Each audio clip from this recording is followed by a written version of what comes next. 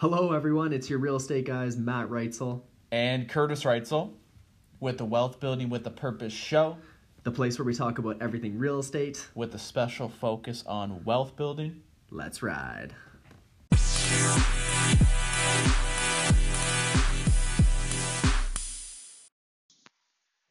Hey, how is everybody doing? It's Kurtis Reitzel with the Wealth Building with the Purpose show. How's everybody doing on this awesome Monday? Well, I guess you could be listening to this episode on whatever day of the week you choose. Today it's Monday, so how's everybody doing on this awesome day? This episode, we're going to be talking about the financial model as based out of The Millionaire Real Estate Investor by Gary Keller. So let's just jump on into the episode today. Now, I trust that you have been reading along on all the, on reading The Millionaire Real Estate Investor by Gary Keller. I hope that you went out, you bought a copy, or you downloaded the audiobook, or whatever the case may be. At least you got your hands on some copy of the book, and I really trust that you've been reading it from beginning to end because it is a powerful book. And as Gary Keller goes through the journey of talking about Think a Million and talking about your myth understandings and kind of getting the mindset part down, we then jump into the Buy a Million part of the book where it's the proven paths to now own $1 million in market value real estate. And then we step over to own $1 million, which is how you have a net worth of $1 million in your real estate investments and how that looks, the numbers behind it and the philosophy behind that. And then we step over to receive $1 million a year in passive income from our properties. So he takes us from the beginning mindset, how we need to view things moving forward, all the way to, if we so choose, to receive $1 million a year in passive income from those investments. Now, he might be rewriting the book and adding some things to it. And one of the things that he's more than likely going to add is the receive $1 million a year in passive income. So it goes from think, buy, own, receive, and then give $1 million. Sorry, I think I just said receive again. And then give $1 million a year in passive income away. So think, buy, own, receive, and then give $1 million. And he takes us through the whole path. And I believe he's going to be adding on the give $1 million part in his next edition of the Millionaire Real Estate Investor. I don't know if he's going to be doing that. I heard some rumors that he might be, so don't get your hopes up. Either way, the book that he has out now is amazing either way. We don't need another edition, but if he's doing it, Gary Keller, I really hope that you are. If you are, that'd be awesome because I know everything you do, you put everything into it, right? So the financial model of how we grow wealth in investment real estate, and let's just jump on into it. There's really two things that happen as we grow our wealth in investment real estate. So it's equity buildup and it's cash flow growth. Now, one thing I want everybody to remember is that there's the cash building model and then there's the wealth building model. So these are two separate models. The cash building model is assigning properties, flipping properties, something to build cash. You're not holding. But then the wealth building model is, buy and hold, buy, renovate and hold, buy, renovate, refinance and hold. Like those all fall underneath the wealth building model. So now we're looking deeper into the wealth building model, and within the wealth building model, we have equity buildup and cash flow growth. So that's where I'm getting at here. A lot of us, and I've noticed this when working with the hundreds of investors that we have in our meetup group. We have over 300 investors in our meetup group, and I've noticed it by all the interviews that we've done with top level investors, and just the one-on-one conversations by working with these successful investors as real estate agents. Because this is what we do full-time. We're real estate agents. We own investment properties as well, but this is what we do full-time is we're realtors. And really noticing that a lot of them focus more so their energy on that equity buildup, which I think is amazing. And the way that the equity buildup happens is through, over time, potential price appreciation and debt pay down. So if you imagine the price appreciation is just kind of, like a graph, kind of just steadily ticking up over time, right? Because if you're in a stable market, maybe it goes up 2 or 3 or 4 or 5 or 6% a year, just kind of clicks up over time. And then that debt, if you were imagine an arrow kind of slowly starting to go down, is because the tenants every month are paying their rent, and then you're going to pay off that mortgage that you put on the property to buy it. Thus, you're building an equity position, right? Now, this whole part of the game is going to have the biggest impact on your net worth statement, right? And that's where we hear about a lot of investors having a lot of money built in the properties, is because of this equity buildup that happens over time. It's the same thing as, you know, a client buying a house 30 years ago and now it's paid off free and clear, and it's worth, bought it for 300, now it's worth 500, and they have $500,000 in equity. It's just built into the real estate, right? It's not in their bank account. It's built into their house, which is awesome. So the equity buildup happens over time, kind of regardless of if you want it to happen or not. Because how I look at it is, even if prices don't appreciate and you buy a property for 3, 4, 500,000, whatever the number is, the number really doesn't matter. Is that you're poor, like, let's just use the $500,000 mark. You're more than likely gonna put, not 100% down. You're probably gonna put 20%, 25%. If you're moving into it as a first time home buyer, maybe 5% depending on your market, or 10% down. Everything varies depending on your market, country that you live in, and whatnot. But here, as an investor in Canada and in Kitchener-Waterloo, you're more than likely going to put 20% down, and you're going to get 80% financing through a lender. So a lender's going to give you 80% of that debt. You're going to put your 20% down, and then you're going to secure that 80% debt against the property, and then your tenants are going to pay that thing off over 30 years, and then your 20% is going to grow into the full, well, it's going to grow into the other 80% debt that you had on the property. So the $500,000 purchase example, you put 20% down, which is $300,000. You get a $400,000 mortgage, secure that thing. A lot of the times you could secure it for 30-year. I mean, not secure the interest rate. You sometimes secure the interest rate for 2 to 5 years, whatever your situation is. But you amortize it over a 30-year period, meaning you're gonna pay off that mortgage over 30 years, assuming you don't refinance or whatever the case is. But you're gonna pay that off. And that's the beautiful thing about real estate that a lot of people sometimes forget about, is that $100,000 that I put into the property, right? $500,000 purchase, 20%, $100,000, and then I financed the rest, so I got a $400,000 mortgage. I can pretty much know for certain if I have a good tenant and they're paying the rent, and I buy a good enough property that attracts a good enough tenant that then the tenants pay their rent. I know that I'm going to turn $100,000 into $500,000 in 30 years. Now, I haven't calculated that rate of return. It's probably not the greatest rate of return. But at the end of the day, it is a rate of return. And then in 30 years, it will be paid off. I won't have a mortgage to service anymore.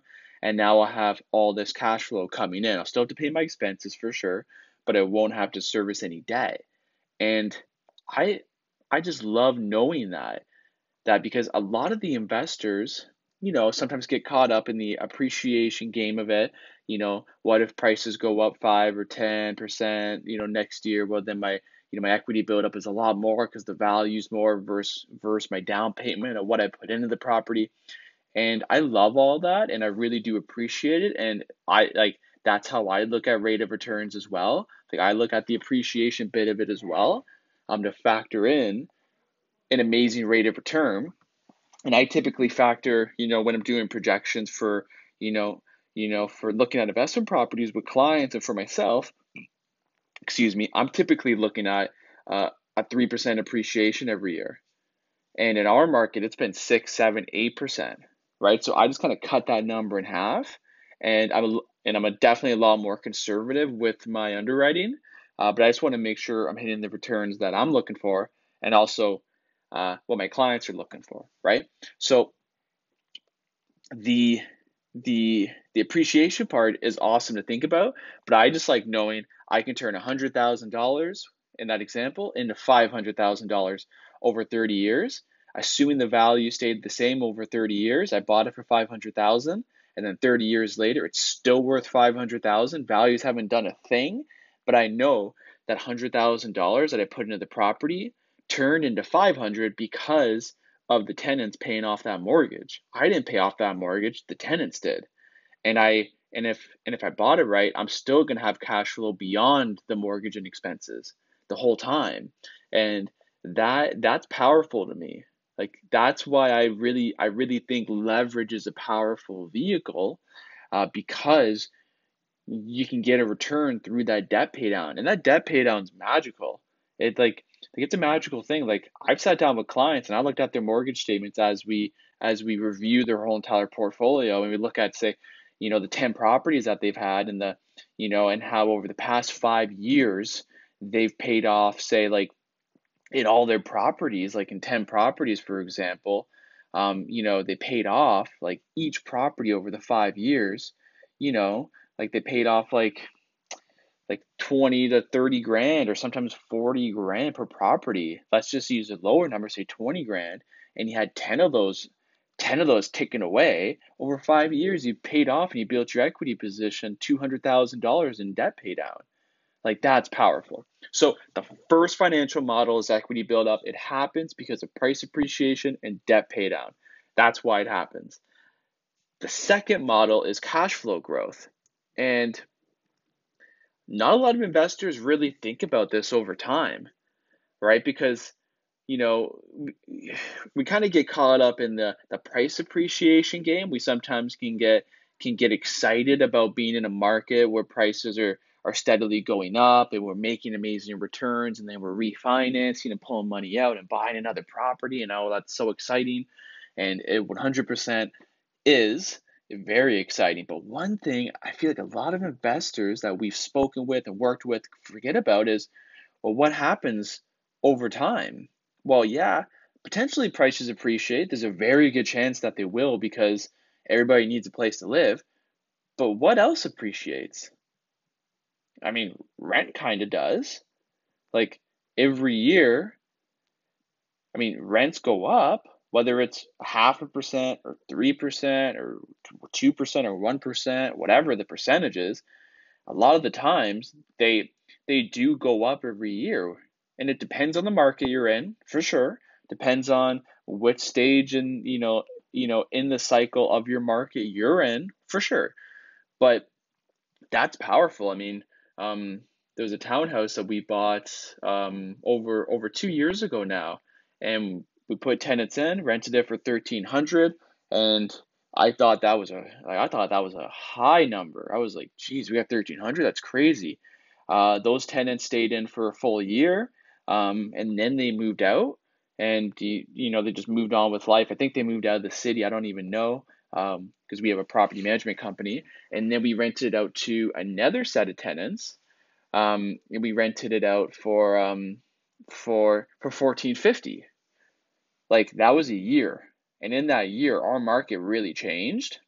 Just the supply demand of our market really changed with how the government intervened and put in new financing rules to make it harder for people to buy a home. So then a lot of them got kicked out, and/or it was a lot harder to make a purchase. So then the rental market really, really had a lot more demand in it, because there were so many more people that, the financial rules changed. It kicked a lot of buyers out of the home, I mean, out of the housing market, and then it put them right into the rental market.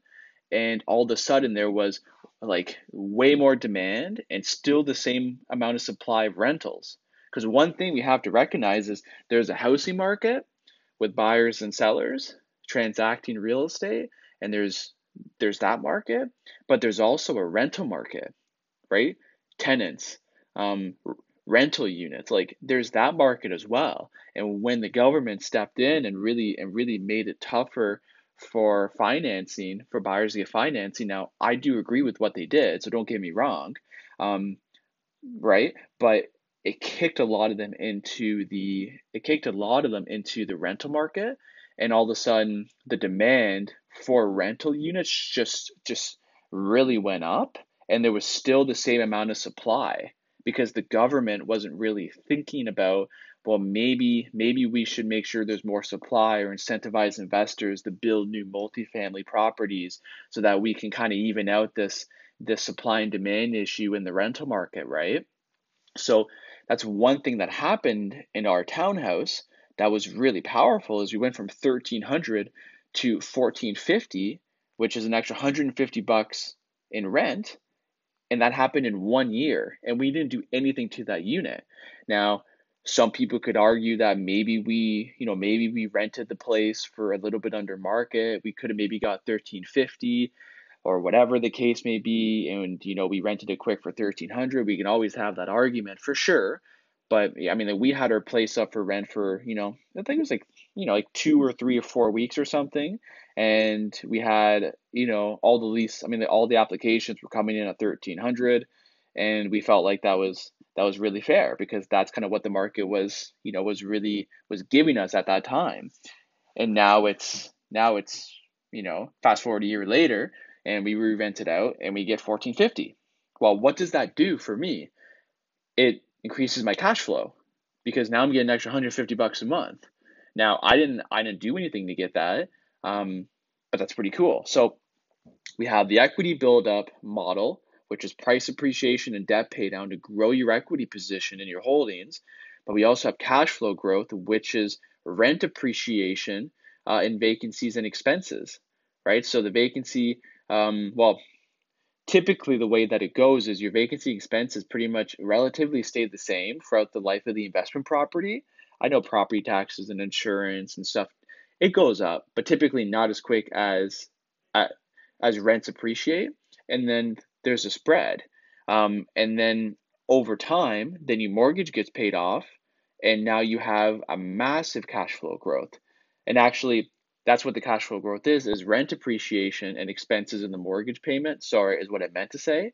They kind of stayed the same throughout the life of the investment, the expenses and the mortgage payment. But then once your mortgage is going to be paid off, well, then your mortgage payment goes from, a big number to, a regular mortgage payment. And then it goes to a non-existent mortgage because it's 30 years or 25 or 20 years later, however long you advertised the mortgage for. And now it's paid off. And now you don't have to service this mortgage. And thus you have this huge cash flow growth that you walk into. And those two factors, the equity buildup and the cash flow growth, both factor in to massive accelerating engines that will grow your wealth to the next level, right? It just takes you to a whole another stratosphere because having both of those engines working for you at the same time, it grows your balance sheet, also grows your passive income, and just thus grows your financial empire so much more quick. So to end it off, the motto is buy it right, pay it down, and pay it off. And to me, a lot of investors will have, a conversation with me about this and say, I don't understand, why, say, our cousin Jeff is paying off all of his investment properties and he's not continuing to refinance and access the money because Kurtis, I know you always talk about how powerful debt is. Like you talk about how you can grow your equity through debt pay down, how powerful it is. And yeah, it is extremely powerful, but you can't knock somebody for owning real estate free and clear. That's a really cool position to be in, and owning multiple, like dozens and dozens and dozens of properties free and clear is an amazing place to be. Now, recognizing that a lot of those investors that own dozens and dozens and hundreds of millions of dollars of real estate paid off, a lot of them don't care that they're not leveraged, that they're not, that money isn't going to grow as much, because a lot of them just love that huge amount of cash flow that just comes in every month because you don't have to service any mortgages. And they like knowing that if the real estate goes up in value, I mean, the overall portfolio of real estate goes up in value, they love knowing that they're going to get they're going to build their money through that appreciation. But they're cool with not getting that debt pay down, right? We all have different seasons of wealth building, and for me at a younger stage, I'm more in, wealth accumulation, right? Um, and forever, I, I'm forever in wealth education, for sure, forever in wealth education, and not just financially, but also in spiritual matters, mental matters, my physical life, my friends, everything, right? But it's so powerful. But I'm a wealth education, then I'm on wealth accumulation, and then there's wealth. I mean, they're pretty much giving it all away, right? Like wealth distribution, and sorry, it's wealth preservation, and then it's wealth distribution. And a lot of investors that have a lot of investment real estate paid off for, free and clear, no mortgages, they're in wealth preservation. Like they're more than happy with what they have, and they don't necessarily need their real estate to grow at accelerated rates through that debt. They're just happy to have all this real estate paid off free and clear and have this huge cash flow come in every month, right? So, anyways, that was the financial model of equity buildup and cash flow growth. If you have any questions, feel free to reach out. My email is in the description in this podcast episode below.